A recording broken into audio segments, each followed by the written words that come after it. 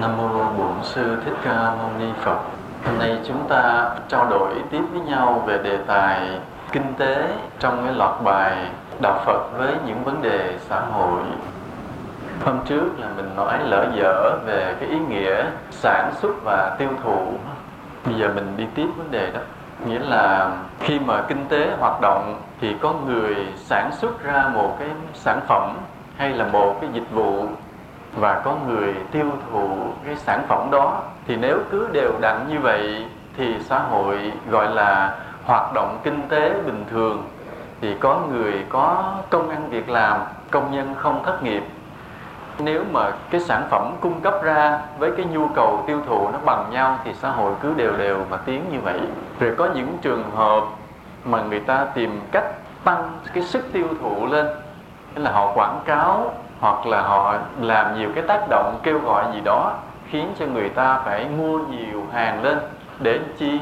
Để cho người sản xuất được nhiều, và sản xuất được nhiều thì lợi nhuận được nhiều, và nhiều người có thêm công ăn việc làm. Nên ý nghĩa của sản xuất tiêu thụ là vậy trong cái bộ máy kinh tế. Và chính vì vậy người ta cần phải sản xuất cho nhiều để người ta có công ăn việc làm và tăng lợi nhuận. Mà cái người tiêu thụ là vai trò quan trọng, vì có người tiêu thụ thì mới sản xuất được. Cái ý nghĩa nó như vậy. Thì nếu bình thường ngang đây thì mình thấy là thôi thì cứ sản xuất cho nhiều rồi mình mua sắm cho nhiều, cũng là một cái phương pháp làm cho xã hội giàu mạnh lên. Nên có những giai đoạn mà kinh tế bắt đầu suy thoái, cái nhà nước, ông tổng thống, ông thủ tướng phải đứng lên trên đài kêu gọi dân đi mua sắm. Nghĩa là đừng có để dành tiền nữa, mà hãy bỏ tiền ra mua cái này mua cái kia. Thì mỗi người mua chừng chút thì tự nhiên cái sức tiêu thụ nó tăng lên, thì người ta mới sản xuất, công nhân mới có việc làm. Đó là ý nghĩa, trên đó là ý nghĩa tích cực của cái việc tiêu thụ. Và như vậy nếu mà đứng ngang đây mà nói thì chúng ta thấy chúng ta đi mua đồ xài cũng là một việc làm phước rồi. Phải không? Thì mình cứ mua đồ chút vậy thì người công nhân không có mất việc làm, người ta sản xuất được thêm. Đó là xã hội chuyển động và phát đạt. Mình ngừng ngang đó thì mình nói như vậy được. Chính vì chỉ ngừng ngang đó thôi mà cho rằng việc tiêu thụ là tốt, là đóng góp vào lợi ích xã hội, cũng là một việc làm phước, nghĩ như vậy. Cho nên các xã hội mà phương Tây hoặc là nền kinh tế thị trường, người ta khuyến khích tiêu thụ dữ, bằng mọi cách phải kêu gọi mọi người tiêu thụ, hoặc là cho mua trước rồi trả góp lần sau, hay mua xe, mua nhà trả góp lần, mua máy móc trả góp, hoặc là mua có thưởng, mua một mà thưởng không chắc mua 3 mới thưởng một, ví dụ vậy. Rồi mua có trúng thưởng thì mua món hàng cho một cái vé trúng thưởng là vậy. Như hôm trước mà chúng ta cũng nói, chúng ta đề nghị với thầy trụ trì ở đây vậy đó, hay là ai đi thọ bát quan trai là có phiếu dự thưởng, lâu lâu cho quay sổ số. Nhưng mà trúng rồi thì thầy trụ trì chắc thầy cười trừ, chắc thầy cũng nghèo. Thì đứng ngang đó thì mình thấy cái tiêu thụ là cần thiết. Rồi đến nỗi người ta nói khách hàng là thượng đế như vậy. Tuy nhiên bây giờ mình bước sang lĩnh vực khác thì mình thấy vấn đề nó không đơn giản như vậy nữa. Muốn mà sản xuất nhiều thì phải lấy tài nguyên trong lòng đất, trong thiên nhiên, đúng không? Như bây giờ mình nói cửa hàng đi, bán thức ăn mà muốn đông khách ăn, rồi mình phải tiêu thụ nhiều thì cái phải giết trâu giết bò, hoặc là xuống biển bắt cá cho nhiều mới cung cấp người ta được. Hoặc rồi bây giờ muốn xe máy nhiều thì phải khai thác quặng mỏ trong lòng đất nhiều đó, hoặc là phải phá rừng nhiều lên, vân vân. Tức là nếu mà cái tiêu thụ mạnh lên, sản xuất mạnh lên thì phải khai thác tài nguyên trong thiên nhiên nhiều lên. Và chính cái khai thác tài nguyên trong thiên nhiên nhiều lên là việc làm phá hủy môi trường. Chính cái phá hủy môi trường này là tiêu diệt cái sự sống của con người. Nên khởi đầu bằng cái việc là sản xuất nhiều, tiêu thụ mạnh là cái điều mà đi tìm sự sống của con người.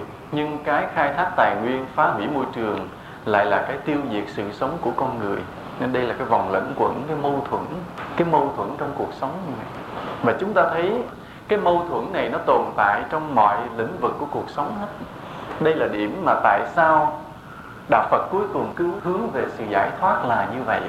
Nếu mà bình thường á, chúng ta nghe nói Đạo Phật hướng về sự giải thoát thì mình không biết làm sao. Vì cái người không suy luận á thì cứ nghĩ giải thoát hay, thôi mình giải thoát đừng luân hồi nữa cho khỏe.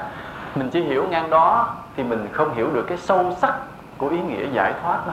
Nghe nói đạo Phật là giải thoát, thoát khổ khỏi luân hồi sinh tử, thì mình cũng nghe không biết ất giáp gì hay thôi tôi cũng tu theo đạo Phật cái tôi giải thoát, mình không biết. Nhưng mà chỉ những bậc trí tuệ mới thấy được cái chữ giải thoát nó sâu sắc. Bởi vì sao? Vì trong cuộc sống này mọi điều đều nghịch lý và tất cả đều mâu thuẫn. Cái tốt đó cái xấu kèm theo đó, cái xấu đó cái tốt kèm theo đó. Một cái thiện chí tốt của mình thì lúc nào cũng có cái xấu nó kèm theo. Nó cứ lẫn quẩn như vậy, cứ lẫn quẩn không có lối thoát, không có lối thoát. Cuộc sống là như vậy. Chúng ta cũng nói nhiều lần về cái là trong cái thiện mà có cái ác, trong cái ác có cái thiện. Không có cái điều gì mà thuần thiện, cũng chẳng có điều gì thuần ác. Điều này chúng ta đã nói nhiều lần rồi phải không? Ví dụ như người là mình đem tiền, đem bạc, đem vật phẩm, đem gạo, đem thuốc, rồi đem cứu trợ cho cái người nghèo, người bị thiên tai đi, thì điều đó tốt hay xấu? Tốt quá đi phải không? Quá cần thiết, quá tốt. Nhưng mà cũng có cái xấu kèm trong. Kỳ khôi vậy. Vì cái xấu mà chung chung nhất là có nhiều người ở những cái vùng nghèo cứ ngồi chờ mấy đoàn cứu trợ tới, không chịu làm phước, không hiểu gì hết trơn, cứ vậy. Rồi chờ rồi ganh tị với nhau, hơn thua nhau, giành giật với nhau, họ ỷ lại. Rồi cái xấu mà cá nhân nữa, rồi từng người trong cái khổ của mình phải cắt xén của gia đình mình, nó cũng là một cái bất thiện. Mặc dù cái bất thiện này có thể giải quyết được, có thể vượt qua được. Cho nên nó tốt chỗ này, nó xấu chỗ khác. Cuộc đời như vậy, luôn luôn như vậy. Rồi bây giờ mình nói như là đi tu là tốt hay xấu? Thì quá tốt rồi chứ hả? Nhưng mà coi chừng, không có gì chắc ăn hết trơn á. Ví dụ bây giờ nó đi tu là trở thành một người xuất gia đi, làm con người tu hành chân chính mẫu mực, thực hành lời Phật dạy, học hỏi lời Phật dạy, rồi làm tấm gương trong đời sống để dạy lại cho người cư sĩ. Điều đó vô cùng quý phải không? Vì người cư sĩ đâu có thì giờ, mà Phật thì đã nhập Niết Bàn, chỉ còn những hình ảnh sống động là qua chư Tăng thôi. Thì rõ ràng đi xuất gia mà làm được việc như vậy quá quý đi. Nhưng mà rồi cũng có cái xấu kèm bên. Vô tình nó xuất hiện thành một giai cấp mới, gọi là giai cấp tăng lữ, giai cấp được ưu đãi, được tôn trọng, mà có khi có những người không xứng đáng. Sự thật như vậy. Và cũng gây nên những cái bất bình trong cái xã hội. Nên có nhiều chuyện kể lắm. Có người kể cho hồi đó đói dễ sợ lắm, mà tự nhiên có cái ông đó, ông giàu, ông thầy, ông giàu, chùa ông giàu, ông giấu gạo, giấu vàng, ông không thèm phát cho người nghèo, bất mãn, không theo đạo Phật nữa. Thì nó có những cái chuyện như vậy. Đó là một chuyện nhỏ. Rồi còn nhiều cái chuyện đó, tại quý thầy đang tu đâu phải thành Phật, cũng có nhiều cái sơ suất. Rồi có nhiều người nhìn thấy quý thầy đòi hỏi quý thầy phải quá cao, mà quý thầy chưa cao được cái bất mãn, rồi nhiều khi bỏ đạo. Nó thà thôi ai cũng cư sĩ tu hết cho nó khỏe, ai được hơn thua gì ráng chịu. Bày đặt có thêm người thầy tu, có chư tăng rồi chi cho nó mệt mỏi, nó rắc rối. Nó lại cũng có cái lý luận để mà chống lại nữa. Nên chúng ta thấy cái tốt cái xấu trong cuộc đời nó cứ kèm theo như vậy. Nên nhiều vị là vì có trí tuệ, họ tu đến mức độ nào đó, nó thôi giải thoát cho nó gọn. Đó là một cái cách khi mà nhìn thấy cuộc đời luôn luôn là nghịch lý và mâu thuẫn. Cái tốt cái xấu nó đang theo nhau, thôi giải thoát khỏi tốt khỏi xấu cho nó gọn chuyện.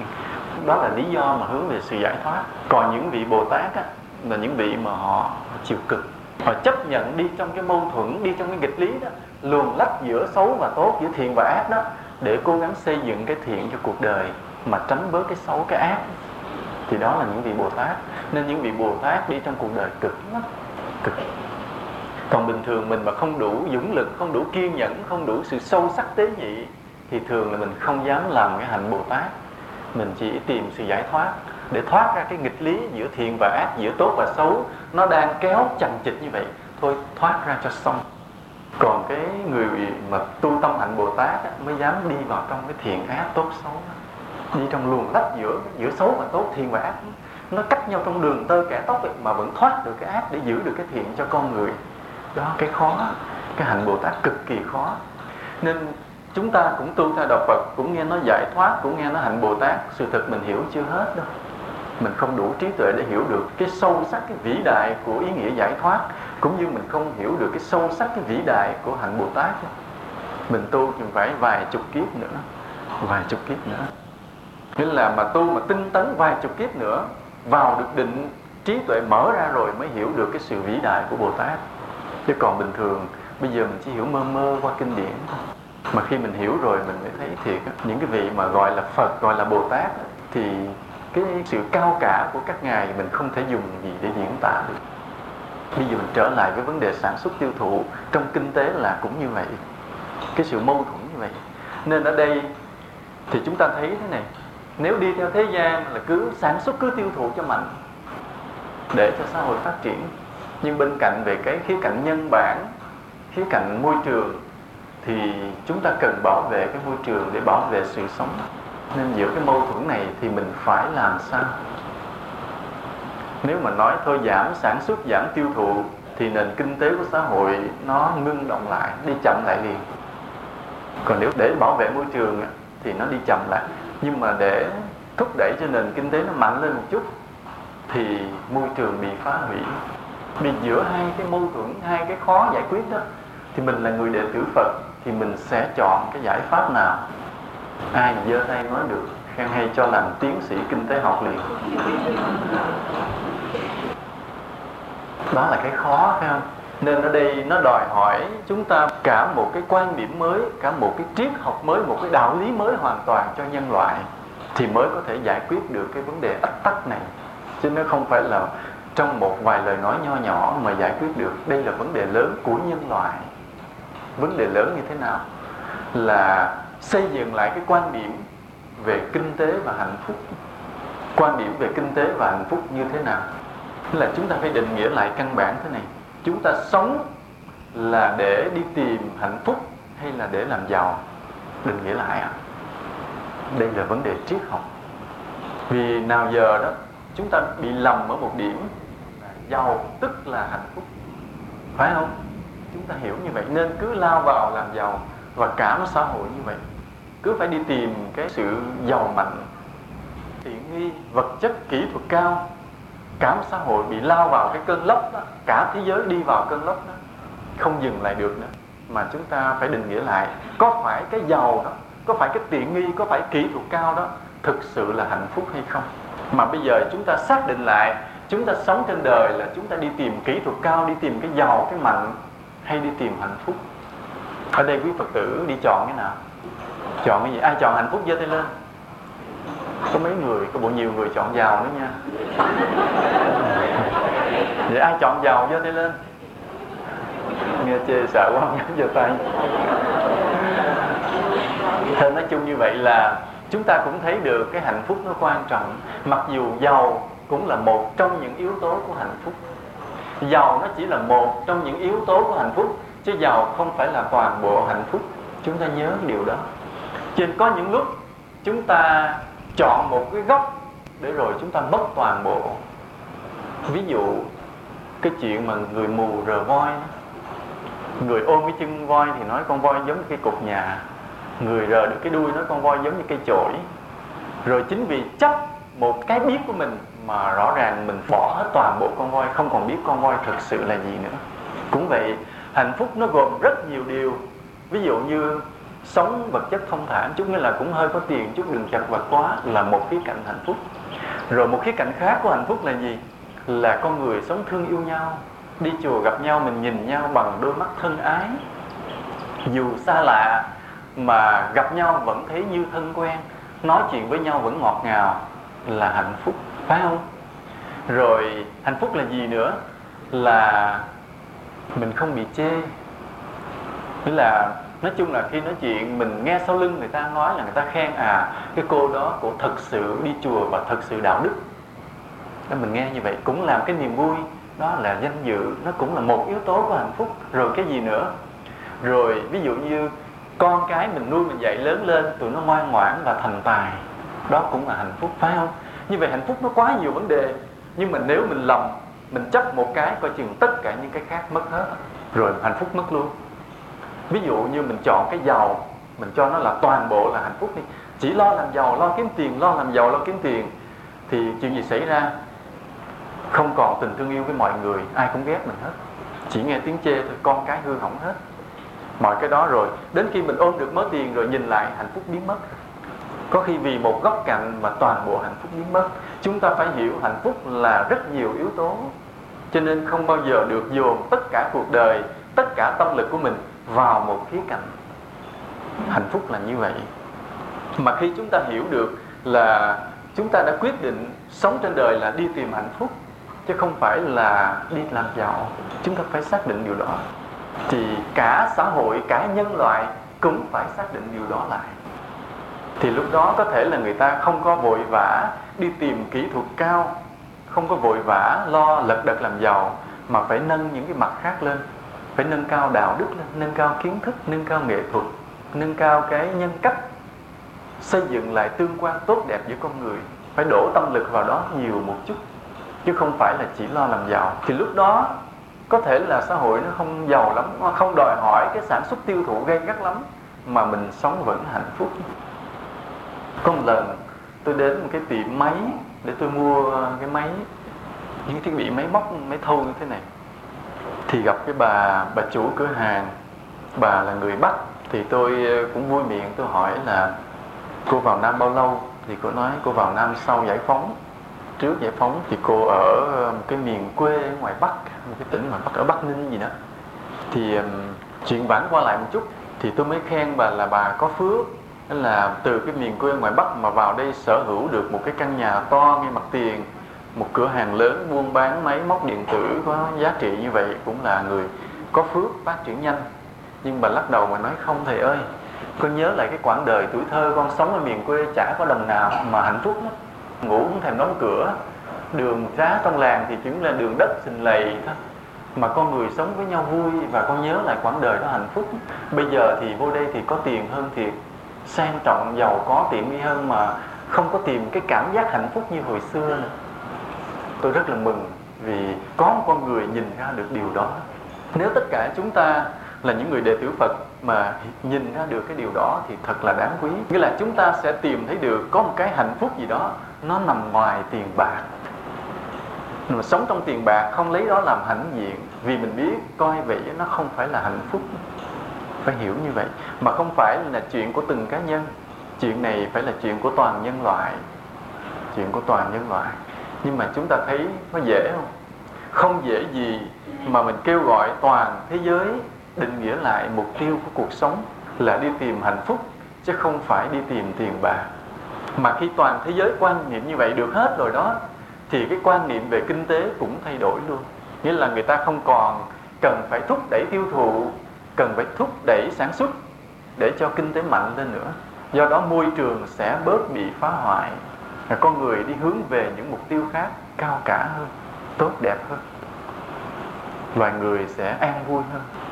Đó là cái gọi là cái đạo lý đó, để mình sống dung hòa. Lúc đó là cái tốc độ và sản xuất tiêu thụ nó chậm lại. Xã hội gọi là nền kinh tế không phải là phát triển mạnh, nhưng mà con người hạnh phúc.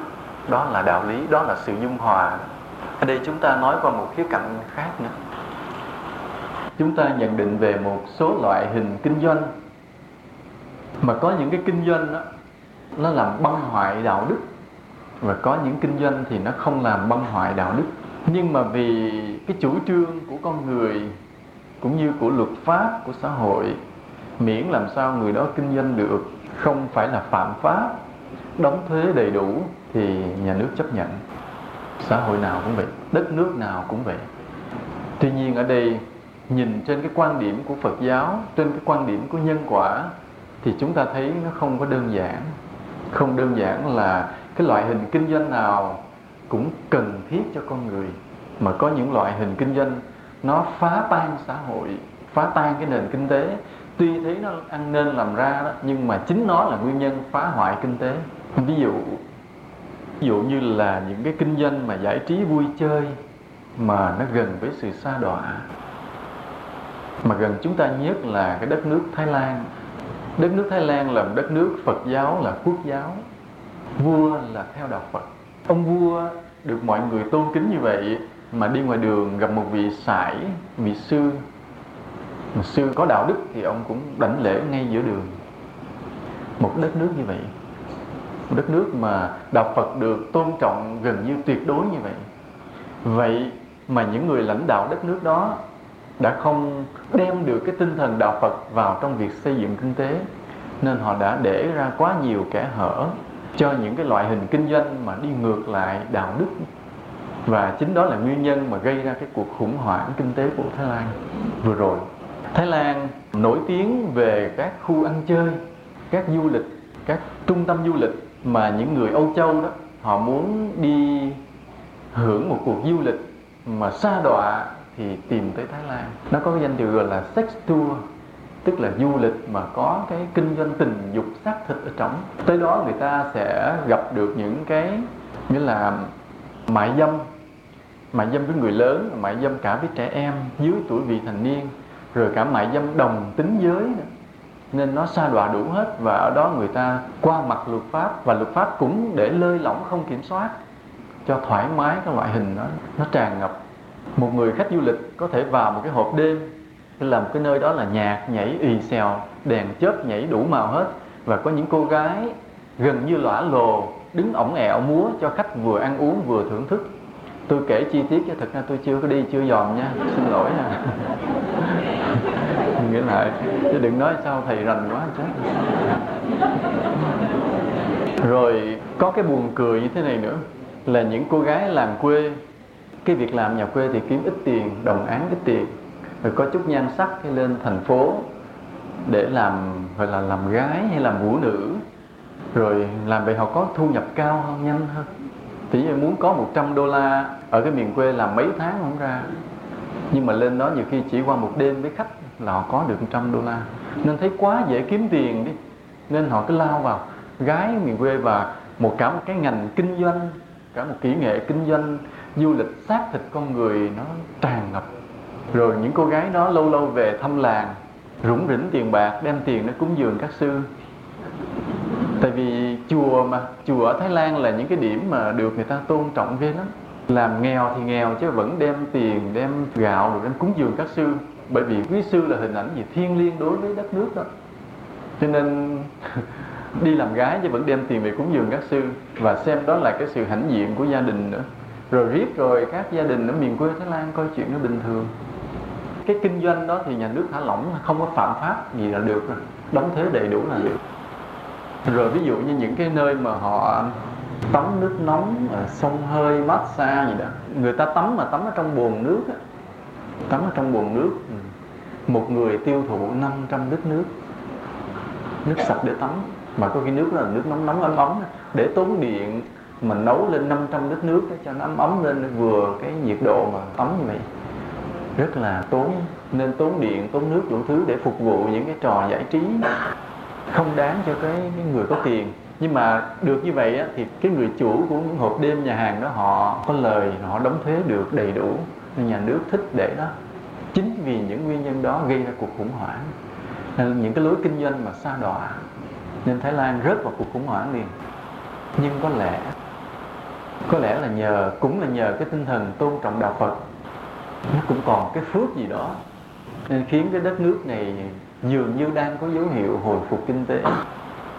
Nhưng mà nếu mà họ không tỉnh giác, họ không có hối hận, không tỉnh ngộ, thì có ngày rớt nữa. Nếu cứ tiếp tục lao vào những loại hình kinh doanh như vậy, rớt nữa. Nên ở đây chúng ta thấy đó, nhà nước mà đứng trên quan điểm bình thường là thu thuế, nghĩa là thấy ai làm ăn được không phạm pháp vì tội hình sự mà cứ thu thuế, mà nuôi dưỡng những loại đó là chính phá cái xã hội và phá kinh tế đó. Nhưng mà thường thì hầu hết các nhà nước đều không biết điều này, vì họ không có đứng trên quan điểm của đạo Phật. Chỉ có chúng ta là những người đệ tử Phật á, mình đứng trên quan điểm đạo Phật thì mình mới thấy được cái nhân quả của nó. Thấy họ làm ăn ra đó, khá đó, đóng thuế đầy đủ đó, coi vậy với chính những nơi đó là những nơi phá hoại nền kinh tế tan tành sau này. Rồi những cửa hàng ăn nhậu, vừa rồi ở báo Công an thì có đăng một bài Sài Gòn ăn nhậu tràn lan, cứ chiều xuống là thấy người ta ăn nhậu tràn lan. Bao nhiêu là cái thảm kịch gia đình sinh ra từ cái việc ăn nhậu đó, thê thảm. Cái kinh doanh đó thì nếu mình nhìn vào thì mình thấy cũng không có gì sai, tại ăn uống là nhu cầu của con người. Nhưng rồi nếu mình đi sâu vào thì mình mới thấy tội lỗi chồng chất ở trong những cái nơi mà ăn nhậu như vậy. Rượu được tiêu thụ quá nhiều, rượu là một cái điều tai hại mà. Sau ma túy thì rượu là cái điều khủng khiếp. Rồi phải sát sanh rất nhiều thú vật, nhất là những cửa hàng đặc sản thú rừng gì đó, phải vô rừng săn bắt, làm tuyệt chủng nhiều loài thú rừng, đó là một cái sai lớn. Nhưng mà người ta cứ phải làm như vậy để phục vụ cái ăn nhậu. Mà cái ăn nhậu đó nó hoàn toàn không phải là nhu cầu cần thiết cho cơ thể, để sống và làm việc và phục vụ, mà chỉ là thỏa mãn cái tham ăn của con người thôi, tham ăn ngon thôi. Nên những cái điều đó nó tích lũy qua nhiều năm nhiều tháng, thì cửa hàng nó thấy giàu đó, đóng thuế nhà nước đủ đó, nhưng mà chính nó cũng là cái hang ổ của cái sự tàn phá xã hội và sự sụp đổ kinh tế của con người. Chính những cái điều đó là thấy kinh doanh coi thì có lợi, nhưng mà cái hại lâu dài về sau rất là lớn. Rồi những cái cửa hàng gọi là vũ trường. Vũ trường thì không biết đây có ai rành không ta? Tôi cũng không rành đâu. Đọc báo nghe nói đại khái vô đó người ta làm gì trống không biết, chắc là nhảy múa gì đó đại khái. Rồi sinh ra những cái tệ nạn bên cạnh, như những cô vũ nữ phải có cái người bảo kê, rồi phải vay nặng lãi, có nhiều cô phải dùng cái ma túy, đủ tệ nạn xảy ra. Mà chúng ta thấy á, những cái đó nó không phải là những nhu cầu thực sự của con người. Những cái giải trí như vậy không phải nhu cầu. Và có nhiều cái loại hình như vậy đó, một lát chúng ta mới nói tới cái kinh tế mà xây dựng lên trên đó, tại sao họ đã đi lạc hướng là vậy. Rồi những cái sòng bài gọi là những cái casino, nhà nước mình cũng cho xây dựng cái casino ở Đồ Sơn, cũng xây dựng casino quốc tế, tại vì nó thu lợi nhuận dễ sợ lắm. Cái người mà vác tiền tới mấy casino để nướng mà họ đâu có tiếc tiền, và đứng vào đó để mà đóng thuế thì lấy tiền rất là ngon. Nhưng mà chúng ta hiểu chính những hang ổ đó là phá hoại đất nước, phá hoại kinh tế. Tuy trước mắt thì thấy lời nhưng nguy hiểm vậy lắm. Những cái nhẹ hơn, ví dụ như cái sân golf Thái Lan hay Đài Loan mở nhiều cái sân golf cho khách nước ngoài đó. Vì cái trò chơi golf là trò chơi thời thượng của những người giàu tiền lắm bạc. Họ phải phá những khoảng rừng rất là lớn, tại vì sân golf diện tích nó lớn lắm. Rồi trong cả cái sân golf với diện tích rất to như vậy, mà trong đó phải rào dậu thật kín và xây dựng nhiều cái thiết bị sang lấp rồi người phục vụ. Nên một cái người hội viên của một cái sân golf như vậy đóng tiền nặng lắm. Như bên Mỹ, muốn có một cái thẻ hội viên để vào cái sân golf chơi phải đóng $150,000. Trên cái người nghèo nghèo không có lọt vô đó được. Thì cái điều đó nó thực sự không phải là những nhu cầu cần thiết của con người, của cuộc sống, nhưng mà người ta đổ tiền cách không suy nghĩ. Trong khi bên cạnh đó $150,000 đó cứu không biết bao nhiêu người nghèo, xây dựng được mấy cái trường học, một cái trường học, hay là làm được rất nhiều điều tốt đẹp hơn cho những cái đất nước nghèo. Nhưng mà người ta không suy nghĩ. Chính vì cái không suy nghĩ đó là nguyên nhân của sự đổ vỡ của nhân loại. Chúng ta có một điều chúng ta nói sơ sơ, chứ sau này thì mình sẽ nói lại, là cái hiện tượng bóng đá đó. Ở đây ai mê đá banh đâu, giơ tay lên.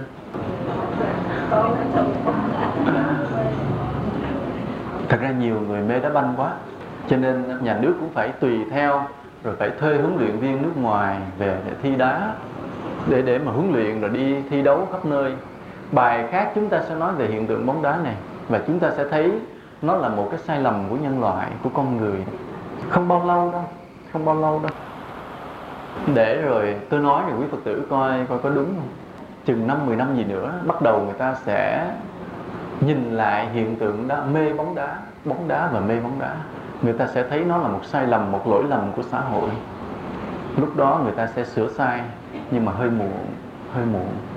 Bây giờ thì họ đã không điều chỉnh trước. Bây giờ không điều chỉnh thì 10 năm sau sẽ hối hận vì cứ lao đầu vào bóng đá. Bây giờ là phải dạy con người đừng mê bóng đá nữa, xem nó là một trò giải trí nhẹ nhàng như các trò khác, không có cuồng nhiệt như vậy nữa. Cái sự cuồng nhiệt này là một sai lầm lớn của nhân loại. Chúng ta thấy đất nước Brazil là một đất nước mà ngày xưa có vua bóng đá tên gì đó, rành dữ vậy ta. Rồi Pelé đó, ổng đi đá làm cứ đem cái chức vô địch về cho Brazil.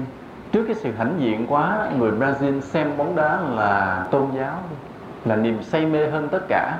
Và đất nước Brazil là đất nước luôn luôn khủng hoảng kinh tế, mà làm đất nước lớn, nên mà để khủng hoảng thì nó ảnh hưởng toàn cầu, nên Mỹ cứ phải đổ tiền để cứu đất nước đó.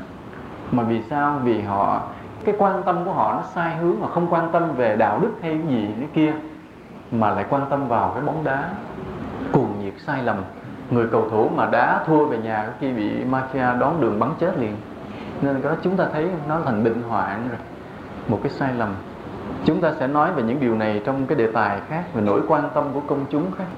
Có những đất nước người ta không quan tâm tới bóng đá nhiều, mà người ta quan tâm tới những cái lĩnh vực khác hơn.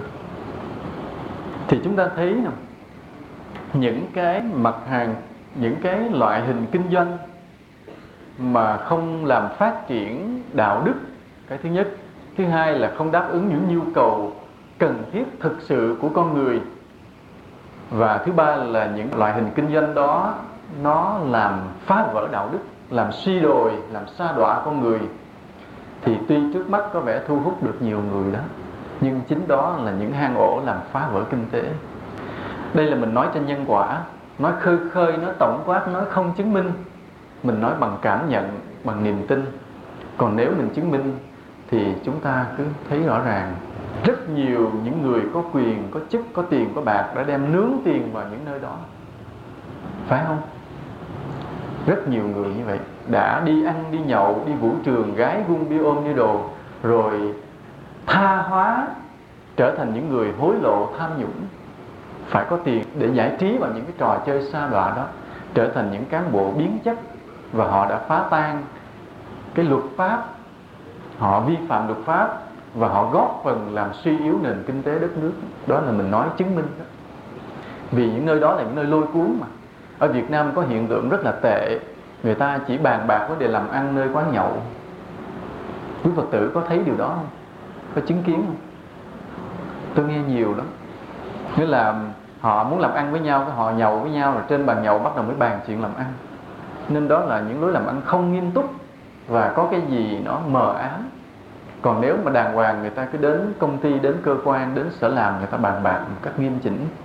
Còn cứ rủ nhau đi nhậu, đến nỗi mà không biết nhậu, nói trời không biết nhậu làm sao làm ăn. Phải ngoại giao. Chúng ta thấy không? Quý Phật tử có nghe câu đó không? Đó, chúng ta thấy đó là cái bệnh hoạn của một đất nước. Chính cái tư tưởng, cái lối, cái văn hóa bệnh hoạn đó, nên cái nền kinh tế cũng nguy hiểm chứ không có bảo đảm. Nên nếu mình là một người Phật tử mà mình có nhiệm vụ, có vai trò phải làm ăn, từ đây quý Phật tử đừng có dứt khoát không có bàn công việc trong quán nhậu nữa. Ở đâu đừng có sợ thất nghiệp. Bây giờ chúng ta nói qua một cái lĩnh vực khác. Kỳ rồi chúng ta có kể chuyện có cái ông công nhân, ông nghĩ ra cái chuyện cái cờ lê không? Mà ông được 50 triệu đô la, phải không? Đó. Thì cái nền kinh tế mà muốn phát triển là như vậy đó. Nó có những cái kỹ thuật, có những cái kỹ thuật tinh xảo, tiện lợi, và làm cho người ta phải mua cái món đồ của mình chế ra, thì công ty đó sẽ được lợi. Đây là cái sự cạnh tranh gay gắt giữa các hãng với nhau. Bây giờ các hãng nào mà chế được cái món đồ kỹ thuật cao, tinh xảo mà giá rẻ thì bán được. Mà đây là cái khó. Kỹ thuật cao, tinh xảo thì đòi hỏi đầu tư nhiều, giá thành phải cao, phải không? Vậy mà vẫn phải kèm cái giá cho thấp xuống thì mới cạnh tranh, mới bán hàng được. Mà muốn cái sản phẩm đó kỹ thuật cao, tinh xảo mà giá rẻ thì mình phải làm gì? Phải làm gì để có được cái điều kiện đó, yếu tố đó? Dĩ nhiên là phải có cái chi phí thấp. Cái chi phí thấp này nó trên cả hai lĩnh vực. Cái thứ nhất là cái người mà họ mày mò trong cái phòng thí nghiệm để nghiên cứu ra kỹ thuật mới đó. Cái người đó cũng phải là người không có đòi hỏi cái thù lao nhiều. Nghĩa là vì say mê thôi, vì nghĩ đến lợi ích của nhân loại thôi. Cứ miệt mài làm trong phòng, cứ tìm ra cái kỹ thuật này, kỹ thuật kia để nghĩ là mình đem lại tiện nghi cho nhân loại. Chính những người đó mới là không đòi hỏi trả lương cao, mà mới có cái đam mê, có cái tha thiết, rồi mới có cái sáng suốt mà sáng tạo ra những kỹ thuật. Còn cái người mà hễ mà có được cái mảnh bằng rồi, kỹ sư rồi, cứ nghĩ tới chuyện làm lương cao thì người đó cả đời không phát minh ra được cái gì mới. Cái người mà không nghĩ tới đồng lương đó, cái người mà chỉ nghĩ tới cái lợi ích của xã hội đó, người đó mới có thể tìm ra những sản phẩm mới. Đây là nó thuộc về đạo đức một lần nữa. Chúng ta thấy nói cho mênh mông thiên địa như vậy rồi, cái đạo đức vẫn là nền tảng.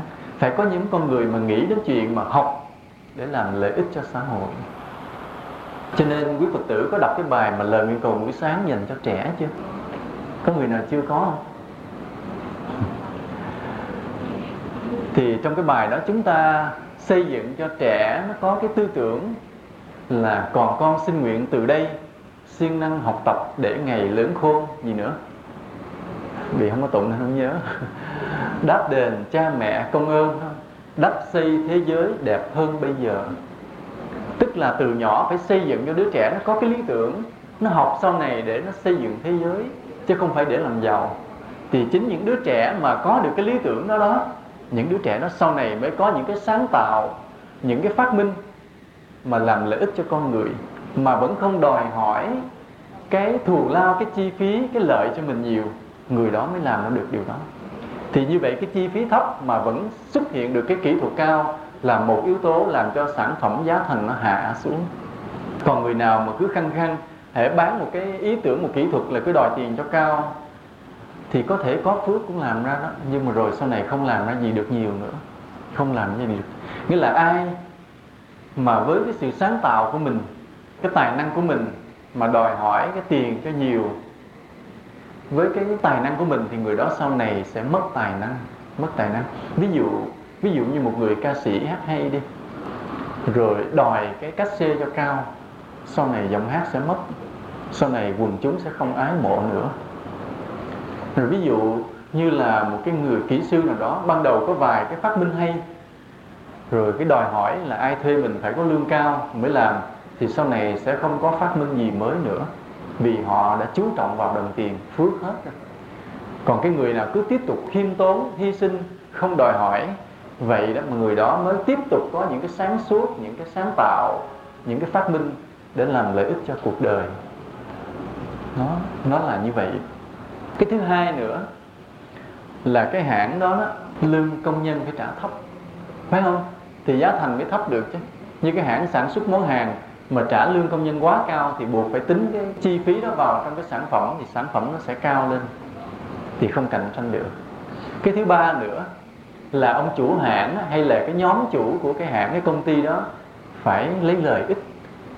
Chứ đòi lấy lời cao quá thì phải bán cái sản phẩm nó cao lên, thì giá thành nó cũng cao lên. Như vậy chúng ta thấy có 3 điều để tạo thành cái sản phẩm tốt mà giá rẻ. Thì tôi hay nói, hãy ai hỏi tôi mua cái món gì, lựa món nào, thì tôi luôn luôn trả lời lựa cái nào vừa tốt vừa rẻ là mua. Thì bây giờ mà muốn bán được cũng vậy đó, phải vừa tốt vừa rẻ. Muốn vừa tốt vừa rẻ thì phải có 3 cái điều đó. Thứ nhất là phải có những con người tâm huyết, vô vụ lợi để phát minh tìm tòi ra những kỹ thuật mới làm cho tốt món hàng. Thứ hai, lương công nhân phải thấp. Thứ ba là ông chủ đừng lấy lời nhiều. Mà 3 điều đó dễ làm không? Khó lắm. Muốn có 3 điều đó được thì chuyện gì phải có trước?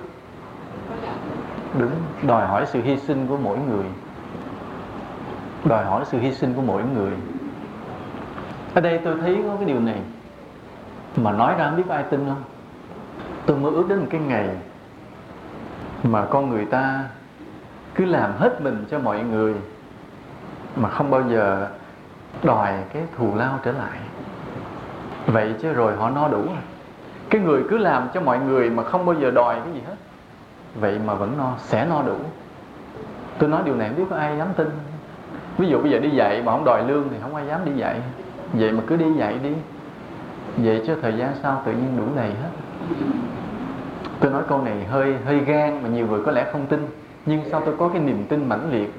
Tôi mơ ước đến một cái xã hội, một cái quốc gia hay một cái thế giới sau này ai cũng hết mình làm việc cho mọi người mà không bao giờ đòi gì cho mình hết, giống như làm không lương luôn vậy đó. Vậy đó mà mình không bao giờ đói, không bao giờ thiếu. Cái việc này á, có ai làm được rồi? Quý Phật tử có thấy có ai làm được điều này chưa? Hả? Có thấy chưa? Có quý thầy đó. Không, nói thật đó, chính quý thầy đi giảng là con người. Vì hôm trước mình nói cái công lao động mà thuộc về tâm linh đạo đức, nhớ là không có tính giá, nhớ không? Chính quý thầy là những người đi giảng không bao giờ được đặt vấn đề tiền bạc, dù ở trong tâm của mình, trong tâm sâu thẳm của mình không bao giờ được nghĩ là đi giảng kỳ này chắc người ta cúng nhiều, không được nghĩ. Không bao giờ được nghĩ. Và có khi mình đi giảng mà còn phải tốn tiền nữa. Ví dụ mình đi giảng cái chùa đó, biết chùa đó tăng ni đông, có khi còn phải mang đồ đến cúng nữa. Còn hoàn toàn không có nghĩ đến cái lợi gì cho mình hết. Cứ như vậy. rồi lại có người khác nuôi mình trở lại, cũng không đói. Vậy đó, cứ không bao giờ nghĩ. Thì đó là việc làm quý thầy, vì quý thầy là theo tinh thần của đạo Phật nên làm như vậy được. Còn cái người mà không phải quý thầy mà làm việc ngoài xã hội, không ai dám làm như vậy hết, không ai dám liều như vậy. Nhưng mà tôi vẫn mơ ước một ngày nào đó mọi người liều như vậy hết luôn. Toàn xã hội ai cũng liều như vậy hết, ai cũng làm hết mình mà không bao giờ đòi tới đồng lương, nghĩ tới đồng lương. Lúc đó thế giới này là cái gì? Thiên đường. Thế giới này là thiên đường. Mà lúc đó mọi người là chư thiên tử, lúc ai cũng có hào quang hết. Tôi mơ ước cái điều đó ghê gớm, nhưng mà có vẻ nó hơi giống như không tưởng. Thì bây giờ nó chưa làm được, nhưng mỗi người chúng ta, nếu mà ai làm được cứ làm, ai làm được cứ làm. Cũng giống như có một vài Phật tử như vậy. Tôi nghe kể có vài người Phật tử cũng tốt lắm. Nhà thì không giàu, không có tiền, mà thấy cái băng giảng của quý thầy mà băng nào hay, cứ là cầm băng nó đi đưa cho nơi này nơi kia nghe. Rồi có khi phải xuất tiền ra mua băng, sang băng để đem cho người khác nghe, vì hy vọng là người ta nghe băng người ta sẽ tăng trưởng được đạo tâm. Những người đó cũng thuộc lại là làm mà không đòi thù lao. Không biết có đói không, để coi coi xem. Có đói không? Vậy đó. Rồi một cái điều nữa, hôm trước thì chúng ta nói cái người công nhân tạo ra chìa khóa đó, chúng ta phân tích điều đó chúng ta sẽ thấy cái này. Là trong cái câu chuyện đó, cái người công nhân ổng nghĩ ra một ý tưởng, thấy không? Nghĩ ra một ý tưởng là làm sao có cái chìa khóa mà không cần phải dở chìa khóa lên, cứ để yên mà quay lên quay xuống vậy thôi. Vậy mà tự động cái con ốc ổng chỉ quay một chiều, nó chỉ quay một chiều thôi, nó quay một chiều. Cái tay mình thì dở lên dở xuống hai chiều, nhưng con ốc nó chỉ quay một chiều để nó từ từ nó cứng đi vào trong. Đó là ổng nghĩ ra cái ý tưởng. Còn cái giải pháp kỹ thuật như thế nào thì ổng không biết. Thì lúc đó phải nhờ cái trong phòng kỹ sư. Thì ban giám đốc nghe nói ý tưởng này hay, mới chỉ đạo vô trong phòng kỹ sư. Thì chút xíu mấy ông kỹ sư nghĩ ra liền. Nhưng mà tại sao mấy ông kỹ sư là ổng giỏi kỹ thuật làm nó liền mà lại không có ý tưởng đó trước, mà cái ông công nhân bình thường lại có ý tưởng trước? Mà làm ra thì chính ông kỹ sư làm ra, chứ ông công nhân làm không nổi. Mà ông kỹ sư lại không có ý tưởng. Quý Phật tử đồng ý không? Thấy không? Đó là cái lạ. Thì cái lạ ở đây là nó đòi hỏi hai điều. Cái thứ nhất là cái người có ý tưởng, và thứ hai là người giỏi giải pháp kỹ thuật. Cả hai đều đòi hỏi cái gì? Cái nhân quả. Phải có cái phước gì đó, cái đạo đức gì đó, thì một người mới nghĩ ra những cái ý tưởng lạ, tìm ra được những ý tưởng lạ. Thì cũng vậy, rồi cái người kia phải có cái phước gì đó, mới có cái tài để tìm ra được cái giải pháp kỹ thuật. Nên những người kỹ sư đó thì họ có cái phước gì đó, nên họ học thành tài được làm kỹ sư, rồi nghe nói họ sáng chế ra liền. Đó cũng là cái phước, nó tạo thành cái trí. Còn cái người công nhân cũng vậy, không giỏi, nhưng mà không biết đâu tự nhiên lòi trong đầu cũng ra một cái ý tưởng độc đáo như vậy. Thì cả hai cũng vậy. Như hôm trước chúng ta phân tích là cái người mà có ý tưởng là do cái gì? Do cái gì? Do cái tâm bao đồng nữa. Hay lo cho thiên hạ, hay lo cho thiên hạ. Giống như là quý thầy cũng vậy. Thì tại sao thấy con người cái điều đó chưa có viên mãn, chưa hoàn hảo? Thế là mình có ưu tư, giờ phải làm sao cho mọi người tốt hơn. Chính cái ưu tư đó mà làm thành những bài giảng. Đó là bản thân của tôi. Và quý thầy khác cũng vậy.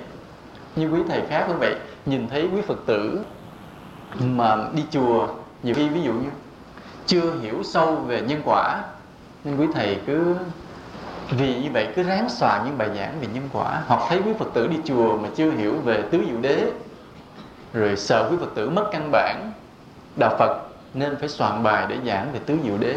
Nên chính những bài giảng là từ cái ưu tư nơi con người, từ cái lòng thương yêu lo lắng cho con người mà thành. Đó là trong khía cạnh đạo Phật. Thì ở bên ngoài cuộc đời cũng vậy. Nên nói ví dụ như bây giờ chúng ta đi trên đường xuôi ngược, quý Phật tử thường hay nhìn thấy mấy xe ba bánh mà đẩy đồ cồng kềnh không? Tức là chiếc xe thì có hai cái bánh nó nhỏng lên nhỏng xuống, mà chở cây thiệt dài, mấy cây sắt thiệt dài mà đi mà sẩy tay cái đâm lũng bụng người ta. Có người đã bị đâm lũng bụng rồi. Mấy xe ba bánh đó, thấy không? Thấy không? Thì thấy cái đâu để ý gì hả? thấy rồi bỏ qua, mình né được đi luôn, không nghĩ gì nữa. Nhưng nếu có một người nào đó có lòng thương yêu con người hay lo chuyện xã hội, tự nhiên họ suy nghĩ, nói trời, chiếc xe ba bánh chở đồ cồng kềnh không an toàn, đi trên đường nguy hiểm cho mọi người quá, giờ phải làm sao? Mà nếu đem cái món đồ, mấy cái cây rẻ tiền đó mà thuê chiếc xe tải lớn dài đủ để chở thì vô lý, thấy không? Cái món đồ quá rẻ mà thuê chiếc xe tải cả 100.000 thì nó còn mắc hơn cái món đồ nữa, thì sẽ không ai làm. Nhưng mà để xe ba bánh chở cồng kềnh thì không an toàn cho giao thông, nguy hiểm, giờ phải làm sao? Thì đó, chính cái lòng thương yêu lo lắng cho mọi người, cái làm họ phải suy nghĩ. Cái họ về nhà họ chế là chiếc xe 4 gác, không 3 gác nữa, là 4 bánh. Có thể nghĩa là đặt cái đồ cồng kềnh có thể lọt gọn bên trong, cái cần thì nới thêm 2 cái bánh rờ mọc phía sau để gói cho gọn cái đồ bên trong, điều khiển an toàn hơn. Không có ngồi mà cầm cái cây mà la ê xích ra nữa, mà nó sẽ an toàn, nó vẫn gọn nhẹ, kỹ thuật thấp, kỹ thuật giống như kỹ thuật xe ba gác với những cái cấu kiện đơn giản như vậy, nhưng mà xe sẽ an toàn hơn. Nếu có người biết suy nghĩ, tự nhiên họ sẽ nghĩ tới cái chuyện chế một chiếc xe chở những đồ cồng kềnh nhẹ rẻ tiền mà an toàn hơn cho cuộc đời. Ở đây có ai nghĩ tới điều đó chưa? Chưa, là bởi vì mình không ưu tư về con người, không ưu tư về cuộc đời. Nên hễ mình né được chiếc xe ba bánh nó đâm nó được rồi thôi mình đi luôn về nhà, lo về nấu cơm ăn, không nghĩ tới gì hết. Tại trong giỏ mình đi chợ về đó, xách thịt cá là ngon quá, nó lật đật đi về, không nghĩ tới ai nữa hết. Nhưng nếu người nào mà thương yêu con người thì suy nghĩ. Nhìn ví dụ như một chuyện khác, Đức Phật tử đi ra đường có thấy người ta đi sai luật không? Xe đạp một cái đi ra giữa đường, phải không? Rồi chạy và không có đúng luật giao thông, muốn đâm qua đâm lại, hoặc là có những người mà họ như những trẻ em đi qua lại bên đường không có an toàn, muốn quẹo là quẹo, hoặc là băng qua đường băng qua đại, thì mình thấy mình có suy nghĩ gì không? Có không? Hay là nạt nó tiếng đi đâu ẩu như vậy rồi mình đi luôn, không suy nghĩ gì nữa. Nhưng mà nếu cái người nào đó họ có thương yêu con người, có suy nghĩ về cuộc đời thì họ không có bỏ qua mà ưu tư. Tại sao như vậy? Tại sao trên đường phố nhiều người đi cách nguy hiểm, không an toàn như vậy? Là rõ ràng thứ nhất là những người đó không biết luật giao thông. Thứ hai là họ không biết, không có kinh nghiệm, không học được xử lý những tình huống phức tạp trên con đường đi. Đường phố mình rất là chật, nhiều tình huống phức tạp lắm, phải không? Đó. Rồi không có ai dạy họ hết. Nên nếu mình được thì trong học đường nên có cái môn gọi là môn giao thông học, và trong đó dạy luật cho học sinh và dạy học sinh giải quyết những cái tình huống khó khăn phức tạp trên đường phố. Những cái đó nó giống như những bài toán. Ví dụ như em đi xe đạp trên con đường, đến khúc đó bỗng có chiếc xe đi vào, có người đi ra, em giải quyết cách nào? Có những bài toán như vậy thì ở trong lớp trẻ em nó tập giải những bài toán như vậy, thì khi nó đi ra trên đường phố nó sẽ sao? Ứng xử hợp lý hơn và an toàn hơn. Đó. Nhờ cái mình quan sát cuộc đời mà mình nghĩ đến một cái môn giao thông học mà hiện nay thì chưa ai có, thì có mình tôi mới suy nghĩ. Thôi vì ai chế, ai kêu gọi nữa đi. Thật ra cái tánh tôi cũng hay bao đồng lắm. Cứ nhìn mọi người, nhìn cuộc đời đó, thấy những điều bất toàn thì cứ lại ưu tư, cứ trăn trở.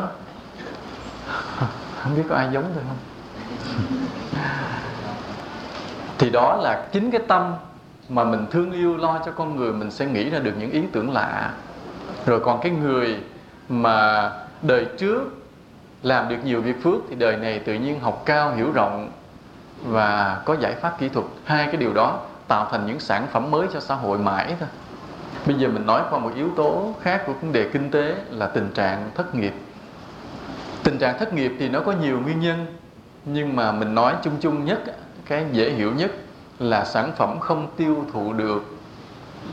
Cái hãng đó họ không có sản xuất nữa, họ không tuyển dụng thêm công nhân và họ sa thải bớt công nhân, thì nó xuất hiện cái tình trạng thất nghiệp. Thì ở đây tại sao mà cái sản phẩm không tiêu thụ được? Chính vì sản phẩm không tiêu thụ được mà người ta bị thất nghiệp. Đó là một lý do. Lý do khác, nhiều lý do. Có một lý do nữa là đông dân nữa. Chúng ta sinh đẻ quá nhiều, bể kế hoạch, cho nên việc làm thì ít mà con người thì nhiều, nên buộc phải có nhiều người thất nghiệp. Đó là lý do mà dù gái hay trai chỉ hai là đủ. Nữa kêu gọi như vậy. Mà bây giờ chúng ta nói qua vấn đề là sản phẩm không tiêu thụ được. Mà tại sao sản phẩm không tiêu thụ được? Vì hồi nãy chúng ta phân tích là giá nó cao mà kỹ thuật không tinh xảo, phải không? Đó. Nên ở đây là nếu mà cái sản phẩm nó kỹ thuật tốt mà giá rẻ thì tiêu thụ được. Mà muốn sản phẩm giá rẻ tiêu thụ được thì đòi hỏi, hồi nãy chúng ta nói đó, cái người nào cũng phải có đạo đức, phải có hy sinh, phải thiệt thòi, đừng đòi hỏi cái quyền lợi mình, thì mới xuất hiện được những sản phẩm tốt để cạnh tranh. Chứ còn mà ai cũng đòi hỏi quyền lợi thì sản phẩm sẽ không cạnh tranh được. Rồi có những trường hợp mà chúng ta nhìn vào cái xã hội, chúng ta thấy có những cái phồn vinh giả tạo do vay mượn vốn nước ngoài để vội vàng phô trương hình thức, mà người ta đã phê bình như là Thái Lan hay Brazil cũng bị đó, là cứ mượn tiền nước ngoài thoải mái rồi về xây dựng đường xá, nhà cửa lên, rồi là xây dựng hạ tầng cơ sở cho mạnh lên, phô trương hình thức hào nhoáng như vậy mà đem lại tiện nghi con người vội vàng, trong khi con người chưa phải là đủ phước để hưởng những điều đó, nên có lúc họ phải khốn khổ trở lại. Chính giai đoạn mà suy thoái kinh tế khốn khổ trở lại là người ta rơi vào thất nghiệp. Rồi có những người đang có việc làm, cái mua nhà trả góp, đến khi thất nghiệp không có tiền trả góp nữa, bị đuổi ra khỏi nhà, trở thành những người không nhà, ở lang thang như vậy. Cái tình trạng đó bên Tây Phương nhiều lắm, bên Tây Phương. Nên cái công ăn việc làm mà không ổn định, có thể mất nhà mất cửa, ra ngoài đường mà ở không phải dễ. Là do cái sự phồn vinh giả tạo, rồi cũng do không hy sinh, không có đạo đức, không hy sinh, không làm phước, nên sản phẩm không tiêu thụ được. Rồi có những cái hãng mà do từ chủ cho tới thợ đều thiếu phước, cho nên hãng nó sản xuất không có được gì hết. Trên đường mà đi về Vũng Tàu, tôi có quan sát có một cái cửa hàng lớn đẹp lắm. Mà nếu quý Phật tử có đi chắc quý Phật tử cũng thấy cái cửa hàng rất là lớn, để đón khách mà trên đường đi từ đây ra Vũng Tàu là sẽ ghé vào đó đổ xăng, ăn uống giải trí tạm thời giải khát gì đó, rồi mới đi tiếp ra Vũng Tàu. Mà tôi để ý từ lúc xây cho tới lúc dẹp tiệm không bao giờ có một người khách bước vào. Kỳ lạ ấy. Mà những cái quán cóc nhỏ nhỏ vậy chứ vẫn có khách. Mà riêng cái chỗ cái trạm nó không bao giờ có khách, cho tới ngày nay là từ từ, nghĩa là cửa hiệu rớt xuống lịch bịch, từ từ không ai chăm sóc nữa, hoang tàn luôn. Tôi đi qua lại mà tôi vẫn không hiểu lý do tại sao. Mà xây đẹp lắm, mà mình thấy cái quán tồi tàn vậy chứ nhiều khi còn có người ghé. Mà một cái nơi xây đẹp mà không ai ghé vô hết, không biết có cái gì cản nữa. Nếu mà mình nói theo nhân quả đó, thì mình nói là chắc là họ không có phước, thì nói phước tổng quá chung chung. Mà nếu nói theo mấy thầy địa lý đó, là xây trật hướng. Mà nói theo mấy thầy bói là xây trật ngày. Mà nếu nói theo mấy thầy Pháp là có ma quỷ nó chặn. Thì mình cũng không biết theo ai. Nhưng mà đây là một cái điều rất lạ. Thôi mình thì đạo Phật thì mình dựa theo nhân quả. Là những người này khi mà họ đầu tư, họ xây dựng như vậy, họ có cái gì họ ỷ lại tự cao, họ tuyên bố những câu ngông cuồng. Họ nói rằng khi họ xây đẹp như vậy, họ sẽ lấy khách hết của những người khác về. Họ sẽ tuyên bố một câu ngông cuồng như vậy, thì quả báo xảy ra là không ai tới nữa. Nên vậy đó, chúng ta không bao giờ chủ quan tuyên bố cái thành công mà trong cái thành công đó nó có vẻ kiêu mạn và hơn thua thì sẽ thất bại. Đó, mình đoán như vậy thôi chứ không biết là họ có nói bậy nói bạ hay không, hay là họ bị ma ám mà xây trật hướng trật ngày thiệt, mình không biết. Nhưng đó có những lý do như vậy. Nghĩa là từ chủ cho tới thợ, họ đã nói những điều gì đó, họ đã làm những điều gì đó mà tổn phước, khiến cho không thành công, rồi phải sa thải toàn bộ công nhân đó luôn. Nên là những nhân viên bán hàng, dịch vụ trong đó là phải nghỉ việc toàn bộ, cũng sinh ra cái thất nghiệp. Nên nó nhiều lý do mà làm cho một cái công ty thất bại thì đưa đến thất nghiệp. Rồi chúng ta thấy có những cái trường hợp mà nó ảnh hưởng không phải là trong cái công nghiệp mà trong cái nông nghiệp vậy. Có những người nông dân được hay mất mùa không lường trước được. Vừa lũ lên một cái là mất mùa hết, hay hạn một cái, hạn hán thì mất mùa hết. Mà khi mất mùa như vậy, họ đâu có một công việc làm khác để thay thế, là coi như rơi vào thất nghiệp và đói kém. Rồi có những trường hợp trúng mùa nhưng mà giá nó mất, rớt giá. Như hiện nay là nhãn, phải không? Chôm chôm vừa rồi trúng mùa mà cũng rớt giá. Cho nên tuy có việc làm đó mà cũng không có thu nhập bao nhiêu. Nên chúng ta thấy cái cuộc đời, cái con người, cái thu nhập hay cái kinh tế, cái việc làm ăn của con người, cái sinh kế con người, nó làm cái gì nó mơ hồ, không có chắc chắn được. Nên ai mà dự tính một cái gì chắc chắn thì không bao giờ thành công được. Nên là không bao giờ mình dám chắc là mình sẽ thành công tới giờ phút cuối cùng. Là mình sống trên đời này không bao giờ được chủ quan. Nghĩa là lúc nào cũng sống với một cái tâm là không chủ quan, không biết kêu đặt tên gì. Nhưng đại khái là biết là mọi việc chưa chắc ăn đó. Không biết kêu gì, mọi việc chưa chắc ăn. Quý Phật tử đã nghe câu chuyện chưa chắc ăn chưa? Nghe chưa? Ai chưa nghe giơ tay lên thì mới kể được. Thôi nhiều rồi, thôi phải kể. Hay người nào nghe rồi thôi. Cái chuyện đó là hai cha con người nông dân trồng lúa. Nghe rồi phải không? Chưa hả? Thì hôm đó khi mà bước ra đồng ruộng thăm ruộng thì thấy lúa trổ ra, từng hạt lúa nó ngậm sữa no, đầy đồng hết. Ông cha ông hài lòng, ông nói kỳ này chắc ăn con ha. Con nói dạ chưa chắc ăn đâu ba. Thế ông cũng bực, ông không nói. Cái thời gian sau khi trở lại thì hạt lúa nó khô, nó chín hết rồi. Tới ngày đập, nó chắc ăn chưa con? Nó dạ chưa đâu ba. Thì ông giận lắm rồi. Cái đầu tới ngày gặt thì thuê người ra gặt đập đồ, rồi gom lại từng đống vậy. Ông nói chắc ăn chưa mày? Dạ chưa đâu ba. Nó giận. Cái ông trở về cất kho đầy lẫm hết rồi, đâu đó chắc ăn hay là trong kho trong đầu. Chắc ăn chứ con? Dạ chưa ba, chưa chắc. Cái ông kia đem xay đem về, bắt đầu nấu cơm cúng, là lúa mới đó, lúa mới đem nấu cơm cúng ông bà, xong dọn lên bàn để cho mọi người ngồi ăn. Bắt đầu ông mới nói bây giờ mày nói coi chắc ăn chưa? Hầm lắm rồi. Cái con nói dạ cũng chưa. Ông tức ông đứng lên ông đạp đổ cái bàn luôn. Cái thằng con mới nói dạ con nói chưa chắc ăn là vậy. Nó là một câu chuyện vui, nhưng ở đây chúng ta áp dụng vào trong đạo lý rất là đúng. Nghĩa là chúng ta sống trên đời không bao giờ được quả quyết cái sự thành công của mình. Không bao giờ được quả quyết như vậy. Không bao giờ chắc ăn là mình sẽ làm cái điều đó được tốt hoàn toàn, được thành công như ý muốn, như dự định. Phải dè dặt hết mọi điều. Mà đó cũng là cái sự khiêm tốn nữa. Ví dụ như quý thầy đi giảng vậy. Ví dụ như quý thầy đi giảng, như giảng hay như là thầy trụ trì chùa Từ Tân mình ở đây đi, thì cũng không bao giờ dám bữa tới là tôi giảng cái bài sẽ tuyệt vời, sẽ hay. Không dám nói vậy. Mà lúc nào cũng dè dặt dựa vào sự gia hộ của chư Phật. Vậy đó mà giảng hay. Còn mình chủ quan, ôi bài này tôi giảng là tuyệt vời thì sẽ giảng dở. Đó, nó có cái nhân quả nó kỳ lạ, có cái nghịch lý nó kỳ lạ như vậy đó. Đó là cái như vậy. Cho nên nhiều khi trong cái mà sự thất bại của con người có cái yếu tố là chủ quan tuyên bố một cách cao kỳ khi bắt đầu khởi sự công việc, cũng là một yếu tố để thất bại. Rút kinh nghiệm như vậy, quý Phật tử mỗi khi mình làm một cái gì, dự định làm cái gì thì đừng có bao giờ nghĩ chắc là mình thành công, phải không? Nó lúc nào cũng làm chứ không có dám chắc. Cũng cầu trời, cầu Phật gia hộ thôi. Mình nói với cái câu khiêm tốn như vậy còn hy vọng là làm được. Chứ còn mà nói là ôi cái này là tôi nắm chắc trong bàn tay rồi, nắm lời không chạy đi đâu được, là nó sẽ buộc mất. Đó, có nhiều cái nguyên nhân làm cho người ta thất bại. Và khi thất bại thì người ta phải sa thải công nhân và nhiều người mất việc làm. Đó.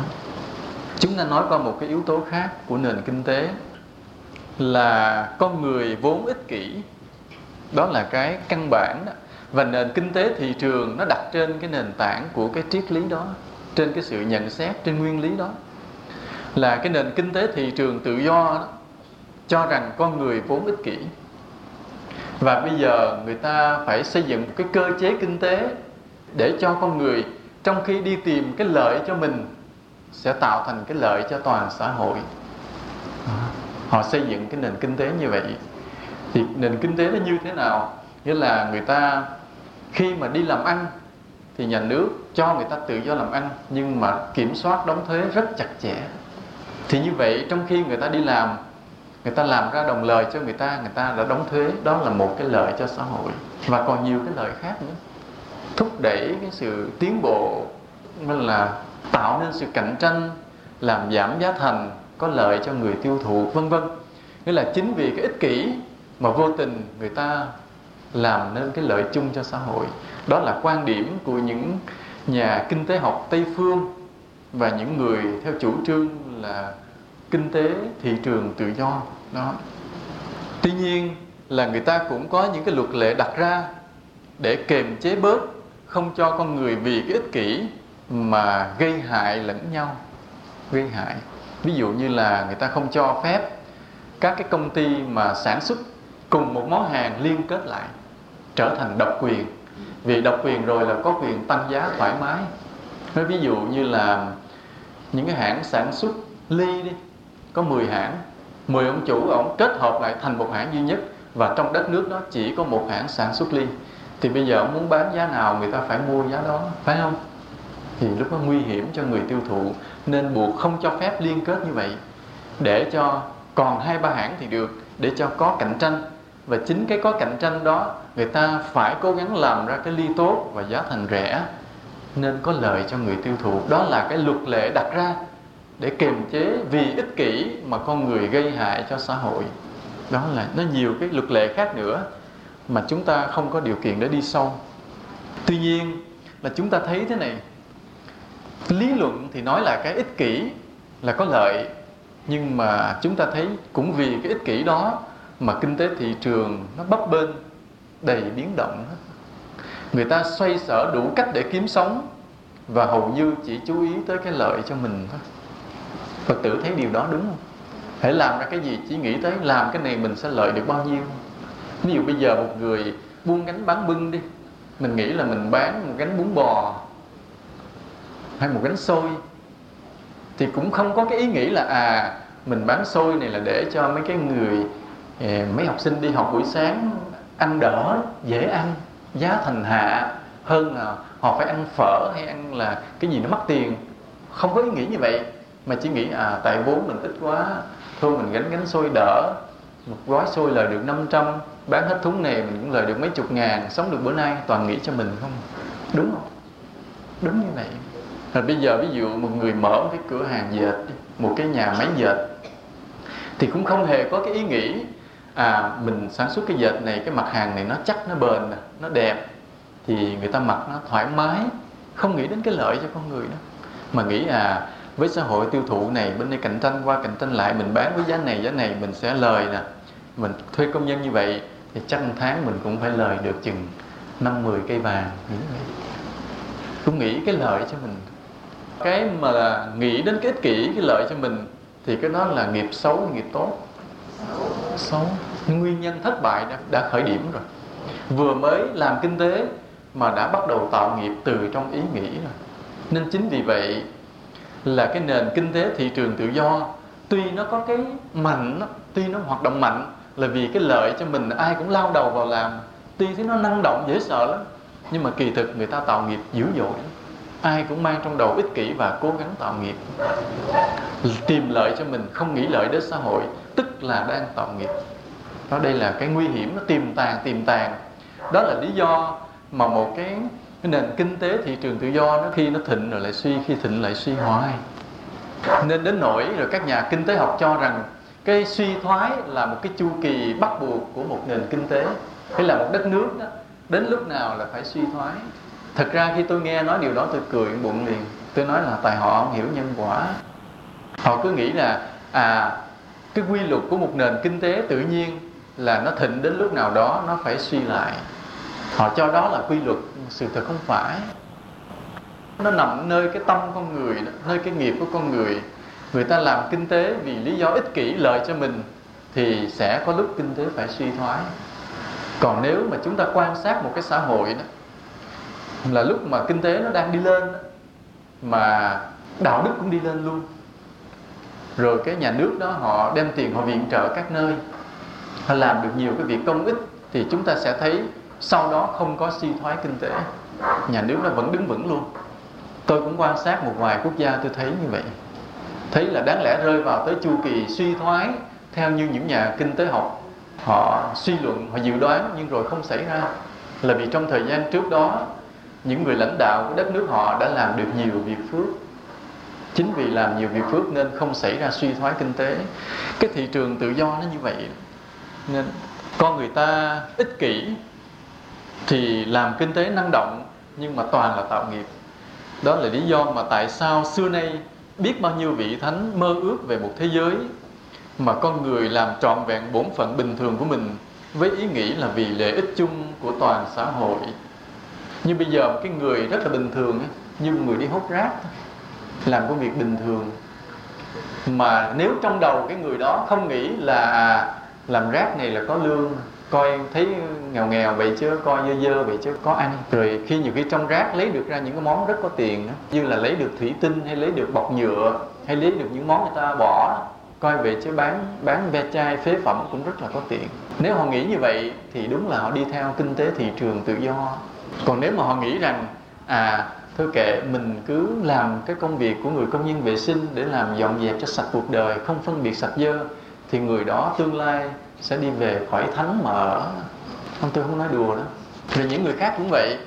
Ví dụ bây giờ một cái người giáo viên đấy, ví dụ như một người giáo viên thì cứ ra trường mà cứ nghĩ rằng mình dạy cái môn này nhiều tiền, dạy môn kia ít tiền, lúc này là giáo viên có giá không có giá, mà thi vào sư phạm nó được lương cao. Nghĩ như vậy là cứ tiếp tục sống ở thế giới loài người này với mọi sự tranh giành, hơn thua, thù hận. Còn nếu cái người đó mong rằng mình đi dạy học để truyền bá kiến thức và dạy dỗ đạo đức cho học sinh, không nghĩ tới đồng lương, ngay từ lúc đặt chân vào trường đại học sư phạm, cao đẳng sư phạm không nghĩ tới đồng lương, đi ra chấp nhận nghèo mà vẫn ráng dạy, rồi sẽ thấy người đó kiếp sau sẽ sinh về một cái thế giới mà toàn thánh ở với nhau không. Thế giới nó nằm đâu thì mình chưa biết, nhưng mà sẽ có cái điều đó như vậy. Tôi nói cái thế giới đó nằm ở đâu mình chưa biết là tôi không nói đùa đâu. Chưa biết là tại vì với cặp mắt phàm mình không biết thôi. Chứ sự thực có những thế giới như vậy hiện hữu tồn tại trong vũ trụ. Cái thế giới mà nói rằng chỉ toàn những bậc thánh ở thôi. Trong cái thế giới đó chỉ có thánh và thánh, là con người luôn luôn thương nhau và lo cho nhau, không ai nghĩ tới mình nữa. Ví dụ mình đi lo cho thiên hạ, tự nhiên bữa cơm mình có người lo, về là có ăn no. Cái áo mình có người lo, mình luôn luôn được mặc. Cái nhà mình ở tự nhiên có người lo. Còn mình cứ việc đi lo cho người khác, là lo lẫn nhau như vậy đó. Mà thế giới rất thương yêu, rất hạnh phúc. Có cái thế giới như vậy. Hiện nay nó chưa tồn tại trên trái đất này, vì trên trái đất này con người ta còn ích kỷ quá. Nhưng mà nó tồn tại trên cõi trời.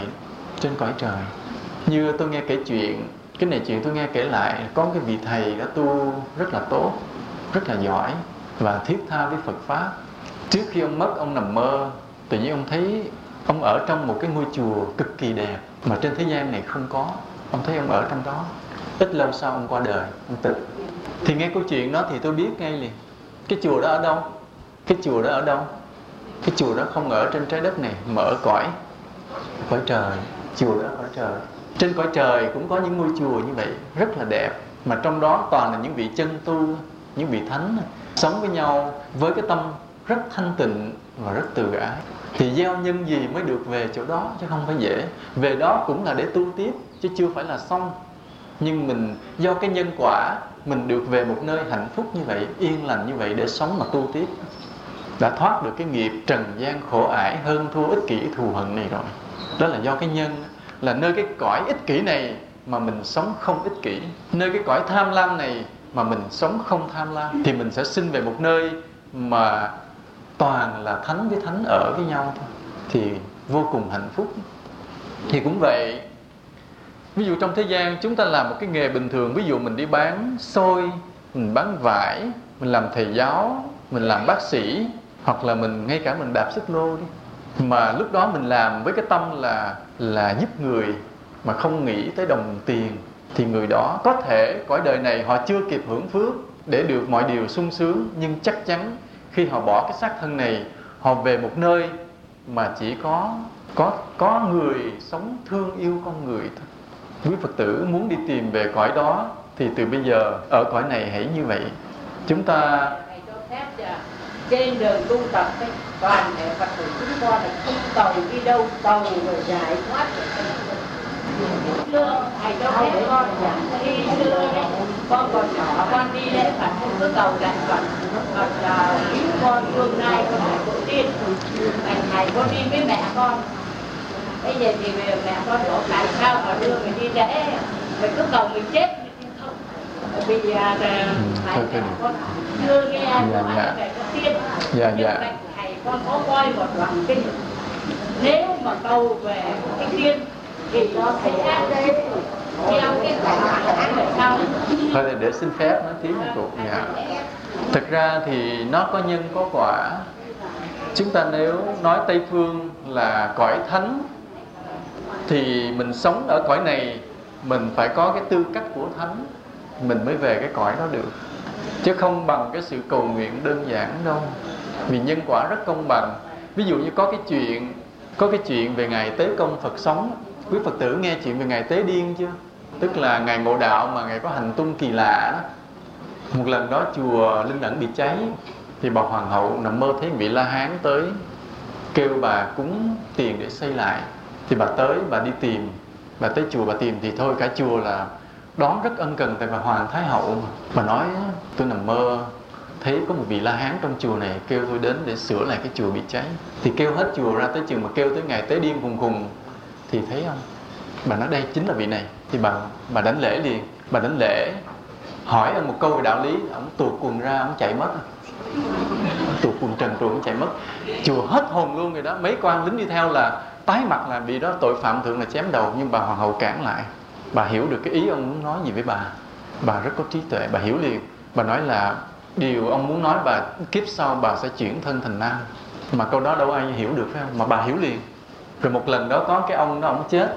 Ông chết rồi lên chùa thỉnh quý thầy về tụng kinh cầu siêu. Chùa bận quá mới kêu ngày Tế Điên đi tụng kinh giùm.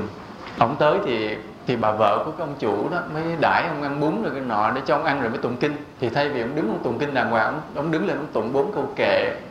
Câu kệ là bà vợ ông cho tôi ăn bún than, rồi nhờ tôi cầu để cho ông về Tây Phương. Nhưng mà Tây Phương nó xa lơ xa lắc. Thôi ông về ở đỡ ở Dư Hàng, có cái huyện Dư Hàng ở gần đó. Ông nói thôi ông về ở đỡ ở Dư Hàng. Nghe nói ông ta không hiểu, ông nói gì kỳ lạ gì đó, sao đi cầu siêu mà kỳ lạ.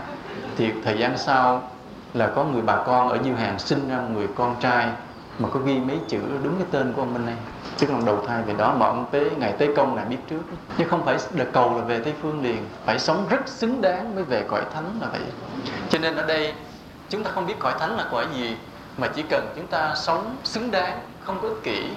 Mình theo cái nghề gì mình có mình làm á, mình không nghĩ tới cái lợi cho mình, không nghĩ tới đồng lương quyền lợi, mà phải hy sinh tối đa cho mọi người, nghĩ tới phụng sự chung cho xã hội, cho con người, cái nhân quả đó. Vậy mà chính mình trong hiện kiếp sẽ được đầy đủ.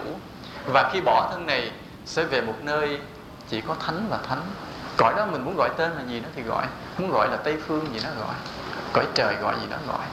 Bây giờ chúng ta nói qua một khía cạnh nữa của kinh tế là vấn đề thuế. Ở đây có ai trốn thuế không? Thì nói hơi mít lòng nha. Tức là người dân thì phải đóng thuế, thì nhà nước mới dùng tiền thuế đó để làm cái gì? Mới điều hành quốc gia. Mà quốc gia thì có bao nhiêu công việc? Hàng triệu công việc. Trả lương cho cán bộ công nhân viên chức, xây nhà, xây cầu, xây đường xá. Ôi, hàng triệu công việc phải dùng tới cái tiền thuế. Rất là nhiều. Nuôi cho quân đội, rồi sắm thiết bị kỹ thuật. Ôi, hàng triệu công chuyện. Mà cái tiền đó là đâu? Là toàn là nhờ tiền thuế của dân thôi. Cho nên cái việc mà người dân mình đóng thuế đó là việc mình lo cho đất nước. Nhưng mà ở đây có cái người lo bằng hành động và lo bằng tâm, mà có người chỉ lo bằng hành động mà không lo bằng tâm. Nghĩa là sao? Là có người khi đóng thuế, ví dụ người đó giàu đi, làm một công ty thành công, tới năm mà lại kê khai thuế, đóng tới số tiền cả trăm triệu, mấy trăm triệu tiền thuế. Nhưng mà người đó đóng vừa hít hà vừa tiếc. Nhưng mà thuế kê khai ra hết rồi không có trốn được. Vừa đóng vừa hít hà vừa tiếc. Thì hành động là có đóng góp cho việc xây dựng đất nước đó, nhưng tâm không có. Thì người này kiếp sau cũng có thể có chút phước gì đó, nhưng mà tâm không tốt và nguy hiểm. Còn cái người nào mà khi họ đóng thuế, họ ý thức được rằng cái đồng thuế này là trang trải cho chi phí cả một đất nước từ Nam tới Bắc này, họ vui vẻ họ đóng, thì cái người này phước và đức đều đầy đủ hết. Phước và đức đều đầy đủ. Nên mình đừng có nghĩ là tôi phải đem tiền tới cúng chùa mới là có phước, đem tiền tới cho người nghèo mới có phước. Qua chính cái đóng thuế đã là một việc làm phước rồi. Chính đóng thuế là một việc làm phước rồi. Nên nhiều người không hiểu, nào giờ mình cứ Cứ tưởng là cái làm phước là phải bố thí nó không phải đóng thuế, nên cứ trốn thuế là lấy tiền thuế mà cúng chùa không được nha. Nên chính cái đóng thuế đã là cái làm phước rồi. Tuy nhiên ở đây chúng ta nghiên cứu thêm chút này nữa, là còn lệ thuộc vào cái nhà nước họ sử dụng tiền thuế có hợp lý hay không. Nếu mà nhà nước á, sáng suốt, giỏi giắng, lấy tiền thuế của dân á, làm ra những công việc rất hiệu quả, nghĩa là làm đâu thành công đó, làm đâu thành công đó, xây dựng nhà máy nào là chắc ăn nhà máy đó, thì người dân hưởng phước và nhà nước, những người lãnh đạo, những người mà đưa ra kế hoạch chính sách, người đó phước gấp bội là người dân luôn. Tức là những người lãnh đạo rất là có phước nếu mà họ sử dụng cái tiền thuế hợp lý. Nhưng mà trường hợp ngược lại là họ sử dụng tiền thuế không hợp lý. Ví dụ như họ đầu tư công trình đầu tư nửa chừng thấy nó sai thôi đập bỏ, làm lại công trình khác, là tiền thuế mất, phải không? Thì người lãnh đạo tổn phước rất nặng và người dân cũng không được phước nhiều. Do cái đồng tiền mình, cái việc sử dụng nó không đem lại lợi ích cho xã hội, thì cái người đóng thuế cũng không có phước nhiều, mà nhà nước thì tổn phước nặng. Cho nên ở đây là cái thuế nó đem lại cái phước cho cả người lãnh đạo lẫn người dân, nếu người dân đóng thuế đúng kỳ hạn và đủ số lượng. Tôi nói chuyện giống cán bộ quá. Và nếu nhà nước sử dụng cái thuế đó một cách hợp lý.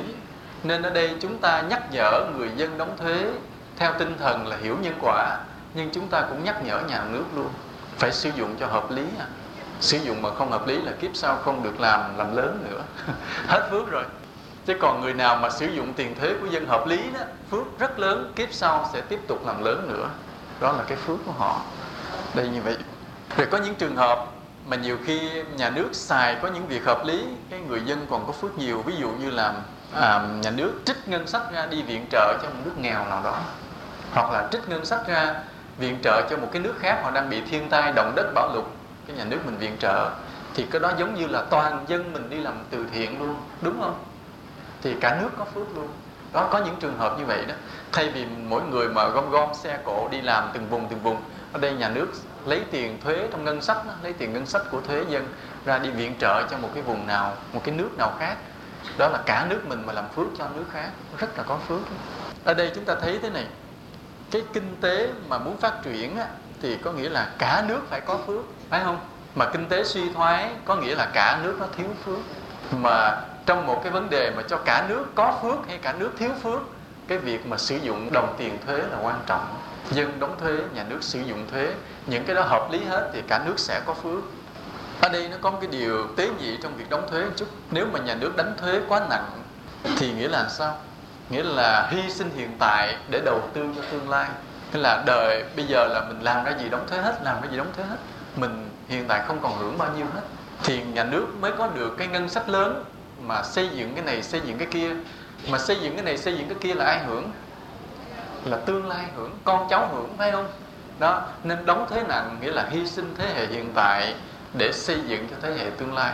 Còn đóng thuế nhẹ nghĩa là hiện tại có lợi mà không đầu tư được nhiều cho tương lai, nghĩa là không xây dựng được đường xá, không xây dựng được trường học, không xây dựng được bệnh viện nhiều, thì những thế hệ tương lai không có gì để hưởng. Đây là hai cái mâu thuẫn giữa đóng thuế nặng và đóng thuế nhẹ. Thì ở đây chúng ta chọn cái nào? Ai cũng khoái đóng thuế nhẹ hết, nhưng mà chúng ta đâu ngờ đóng thuế nhẹ nghĩa là con cháu mình không có gì để hưởng hết, mình không có làm phước. Nhưng mà còn đóng thuế nặng thì mình hy sinh quá đáng, nhiều khi cũng thành cái ác, phải không? Nhà nước mà đóng thuế nặng quá, nhiều khi nhà nước cũng thành cái nghiệp, những người lãnh đạo cũng bị giống như mang tiếng ác. Cho nên ở đây thôi vừa chừng hợp lý gì đó. Thì cái vừa chừng hợp lý là do nhà nước quyết định, chứ mình thì mình không biết được. Tức là nhà nước cân đối phải chi thu như thế nào, rồi nhà nước chọn cái mức thuế. Thì mình cũng mong rằng nhà nước chọn được cái mức thuế hợp lý, đừng có nặng quá, đừng nhẹ quá. Đó, như vậy thì vừa vừa, đó là thuế. Thì ở đây nó có một cái khía cạnh nhỏ mà đòi hỏi cái sự tự giác của người Phật tử mình là đừng tiêu dùng hàng lậu thuế. Ví dụ như trong cái trường hợp mà vụ án Tân Trường Xanh vừa rồi, họ đem hàng điện tử, điện máy về họ bán với giá rất là rẻ, và những cái công ty mà sản xuất trong nước không bán hàng được nữa thì công nhân thất nghiệp hết luôn.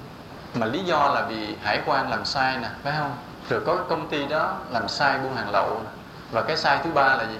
Cái sai thứ ba của ai? Của người ham mua đồ rẻ, lậu thuế. Như vậy, ví dụ cái người hải quan là họ đã tạo ra cái sự thất nghiệp nè. Cái Tân Trường Xanh họ buôn lậu, họ tạo thất nghiệp. Chính cái người mua hàng cũng tạo ra cái thất nghiệp luôn cho xã hội. Nên ở đây cái vấn đề nó thuộc về luật pháp, nhưng mà khi chúng ta xét trên nhân quả đạo đức nó cũng liên quan tới cái đạo đức nữa. Và vì vậy cái người Phật tử mình khi mà mình sống trong cuộc đời mà mình quan sát chặt chẽ mọi cái vấn đề của đạo đức thì phải để ý chuyện này. Đừng ham đồ rẻ mà tiếp tay buôn lậu rồi tạo thành cái sự thất nghiệp của những người thân của mình chứ không ai đâu. Những người công nhân làm hãng này hãng kia là người thân của mình không nè. Mà mình mua đồ rẻ lậu thế thì người thân của mình thất nghiệp chứ không ai mua đó hết trơn. Nên vì vậy thôi từ nay mình chịu mắc chút, mua đồ có thuế đàng hoàng cũng là cái làm phước, mà cũng là giúp cho người dân của mình có việc làm ổn định, đó cũng là một cách để làm phước. Rồi có những trường hợp mà cạnh tranh nữa. Cạnh tranh thì vấn đề nó tinh vi quá nên chúng ta sẽ nói phớt qua thôi chứ mình không có nói nhiều. Vấn đề cạnh tranh là giành nhau bán được hàng nhiều, rồi có khi loại trừ lẫn nhau, nên gọi là cạnh tranh không lành mạnh. Đây thì luật pháp còn cấm, mà trong đạo đức cũng cấm. Thì ở đây nếu cái người nào kinh doanh lớn thì mới để ý điều này, còn những người nào mình không kinh doanh lớn thì cũng không để ý lắm. Nhưng mà cố gắng cạnh tranh mà lành mạnh thôi. Vì chúng ta nói một khía cạnh, một khái niệm căn bản của kinh tế một chút. Kinh tế thực ra được xây dựng trên 3 cái nền tảng căn bản, trên 3 cái nhu cầu căn bản của con người. Thứ nhất là ăn, thứ hai là mặc, thứ ba là ở. Nói gì thì nói chứ vẫn là 3 nhu cầu căn bản này thôi. Vì nếu không có ăn mình chết liền, phải không? Nên phải ăn trước. Ăn no rồi tính đến chuyện gì? Mặc, không thể ăn ở lõa lồ như vậy được. Rồi sau khi mình có mặt có che thân rồi thì tính đến chuyện gì? Phải có cái mái nhà để che thân, để ăn ở, tránh mưa tránh nắng. Đó là 3 nhu cầu căn bản của xã hội. Từ 3 cái nhu cầu này nó tạo ra vài trăm cái nghề nghiệp trong xã hội, vài trăm cái nghề nghiệp. Và chúng ta thấy từ cái căn bản đơn giản vậy chứ mà bắt đầu phức tạp lên liền. Xã hội phức tạp lên liền là mấy trăm cái công việc, mấy trăm cái nghề nghiệp để tạo thành 3 cái ăn mặc ở cho con người như thế này. Rồi bây giờ đến khi mà loài người đã tiến bộ, 3 cái nhu cầu này giải quyết được thỏa đáng hết, thỏa mãn hết, nghĩa là người ta ăn đầy đủ rồi. Mình làm tháng lương ra thì tiền ăn trả xong, mua quần áo thoải mái, tiền nhà trả luôn thoải mái và dư tiền nữa. Thì dư tiền có thời gian rảnh rỗi là làm gì? Làm gì? Không, cái đó là do quan điểm của mình thôi. Nhưng mà nói chung loài người đó, sau khi giải quyết xong 3 nhu cầu căn bản ăn mặc ở thì người ta mới đi tìm những cái khác cao hơn, gọi là những nhu cầu cao cấp hơn. Nhu cầu đó gồm có những điều như là đạo lý, kiến thức, đi học thêm, giải trí, nghệ thuật. Đó là những cái như vậy. Chứ đói quá thì mình hát không nổi, phải không? Đói quá thì ngồi đó làm thơ không nổi. Phải no rồi kìa, ăn mặc đàng hoàng rồi bắt đầu mới leo lên sân thượng nhìn trăng rồi mới làm thơ ca ngợi cô hàng xóm. Không biết. Chứ còn đói quá thì thôi bây giờ cũng phải lo mà ăn cái đã. Đó. Nhưng mà khi nào rảnh rỗi 3 cái nhu cầu đó ổn định rồi thì mới phát triển thêm những cái đi chùa nè, học hỏi đạo lý nè, rồi đi học thêm nè, mở mang kiến thức, rồi hát ca nhạc giải trí, rồi mới đi bia ôm, rồi karaoke rồi gì đó. Đó là những cái nhu cầu cao hơn, cao cấp hơn. Tuy nhiên ở đây chúng ta thấy thế này, có những cái nhu cầu cao nó lại hỗ trợ trở lại cái nhu cầu căn bản.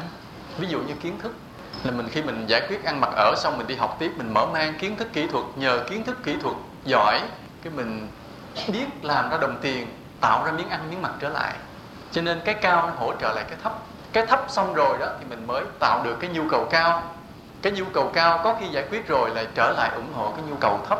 Nhưng có những trường hợp cái nhu cầu cao không có giải quyết được nhu cầu thấp. Ví dụ như giải trí đi bia ôm, dư tiền, dư thì giờ đi bia ôm, thì cái điều đó nó làm phá cái phước của mình. Mà sau này nó sẽ phá vỡ, mình sẽ thiếu ăn, thiếu mặc và mất nhà ở luôn. Nếu mình cái giải trí mà nó tai hại, nó sai lầm. Còn sau khi mà mình ăn mặc ở rồi, mình đi chùa, mình làm phước, mình giúp người này giúp người kia, học hỏi đạo lý, ngồi thiền, mình là tạo ra những nhu cầu cao cấp hơn, hợp lý hơn, thì 3 cái ăn mặc ở này có hoài, không bao giờ hết. Hết kiếp này sang kiếp kia, 3 cái ăn mặc ở luôn luôn đầy đủ. Bởi vì cái nhu cầu cao mình đã chọn đúng hướng. Mình lo mình xây dựng được đạo đức, xây dựng kiến thức cần thiết cho con người. Còn mà sau khi ăn mặc ở xong rồi rảnh rỗi mình làm bậy đó, thì kiếp sau là 3 cái đó mất. Không đủ ăn, không đủ mặc, không đủ ở. Và chúng ta thấy đó là cái kinh tế nó như vậy. Kinh tế là như vậy. Rồi ở đây thế này nè, chúng ta sẽ thấy cái nghề con người chọn. Thường thường thì mình thích chọn cái nghề gì? Cái nghề mà có vẻ trên cao đó. Ví dụ mình là một giáo sư, bác sĩ. Những cái mà nó không có đi trong cái ăn mặc ở căn bản, mà nó ở trên cao, có vẻ có giá trị hơn, mà lương cao hơn nữa, phải không? đó, lương cao hơn. Vì mình nói như trong đạo thôi, một giảng sư mà đi giảng thì dễ được cúng dường nhiều hơn, cúng dường vật chất nhiều hơn. Quý Phật tử đồng ý không? Một ông thầy mà giảng hay là dễ được cúng dường nhiều lắm. Cho nên mình cứ nhìn, ví dụ bây giờ mình đến cái chùa Từ Tân, mình nhìn cái chùa khang trang như thế này, tương tất như thế này, thì mình phải hiểu là thầy trụ trì ông giảng rất là hay, thì được cái sự cúng dường về vật chất lại, đó là nhân quả. Còn mình lên núi mình nhìn cái nhà tranh vách đất thì biết ông thầy trụ trì giảng dở, đó là cái nó tự nhiên như vậy. Nhưng mà tại sao như vậy thì phải hiểu rằng cái người mà họ có cái nghề nghiệp thuộc về cái cao cấp đó, giảng dạy về tinh thần, thì trước đây họ đã làm phước về cái ăn mặc ở rất nhiều. Ví dụ như thầy trụ trì Từ Tân đi, như thầy đi giảng hay thì cất được bao nhiêu nhà cửa thế này, nghĩa là những kiếp trước thầy lo cho người khác ăn, lo người khác mặc, lo người khác ở, nghĩa là lo được 3 cái nhu cầu căn bản cho mọi người, thì chính bản thân mình mới xuất hiện được cái năng lực tinh thần cao lên, cao cấp ở trên, cao hơn 3 cái nhu cầu đó. Mà khi được cúng dường thì cũng được cúng dường 3 cái ăn mặc ở. Cho nên nhiều người không biết, ví dụ như quý thầy có nhiều người chỉ mơ ước thích làm giảng sư để được người ta trọng vọng cúng dường, đó là sai đó. Muốn làm giảng sư giỏi phải công quả, phải lao động, phải làm phước, lo ăn, lo mặc, lo ở cho đại chúng, cho những người này người kia, thì sau này tự nhiên vậy đó mà làm giảng sư giỏi. Còn chỉ lo mà học giảng không, đi ra không giảng được, phải có phước đâu mà giảng được. Giảng được hay không là do phước đó. Cho nên nhiều khi giáo hội mình cứ đào tạo nhiều cái khóa giảng sư mà quên dạy quý thầy phải làm phước trước, phải lo ăn, lo mặc, lo ở cho người ta. 3 cái nhu cầu căn bản thì tự nhiên ở trên đó nó rất nhiều cái năng lực cao cấp nó xuất hiện liền. Còn 3 cái đó mà mình lo chưa xong thì nó sẽ không xuất hiện được những cái cao cấp hơn. Còn mấy vấn đề nữa nhưng mà thôi, chúng ta cũng hết giờ. Nhưng chúng ta chỉ nhắc lại trong cái loạt bài mà nói về kinh tế, chúng ta chỉ nhớ cái điều này là mục tiêu chúng ta sống là đi tìm hạnh phúc, chứ không phải đi tìm cái sự giàu sang. Nhớ như vậy. Còn cái sự giàu sang chỉ là một khía cạnh nhỏ. Và cái việc mà xây dựng kinh tế cho một cái cộng đồng, một xã hội, một đất nước, cả thế giới cũng vậy, phải đặt trên nền tảng của đạo đức và phước. Đạo đức và phước, nhớ như vậy. Thôi nghỉ ha.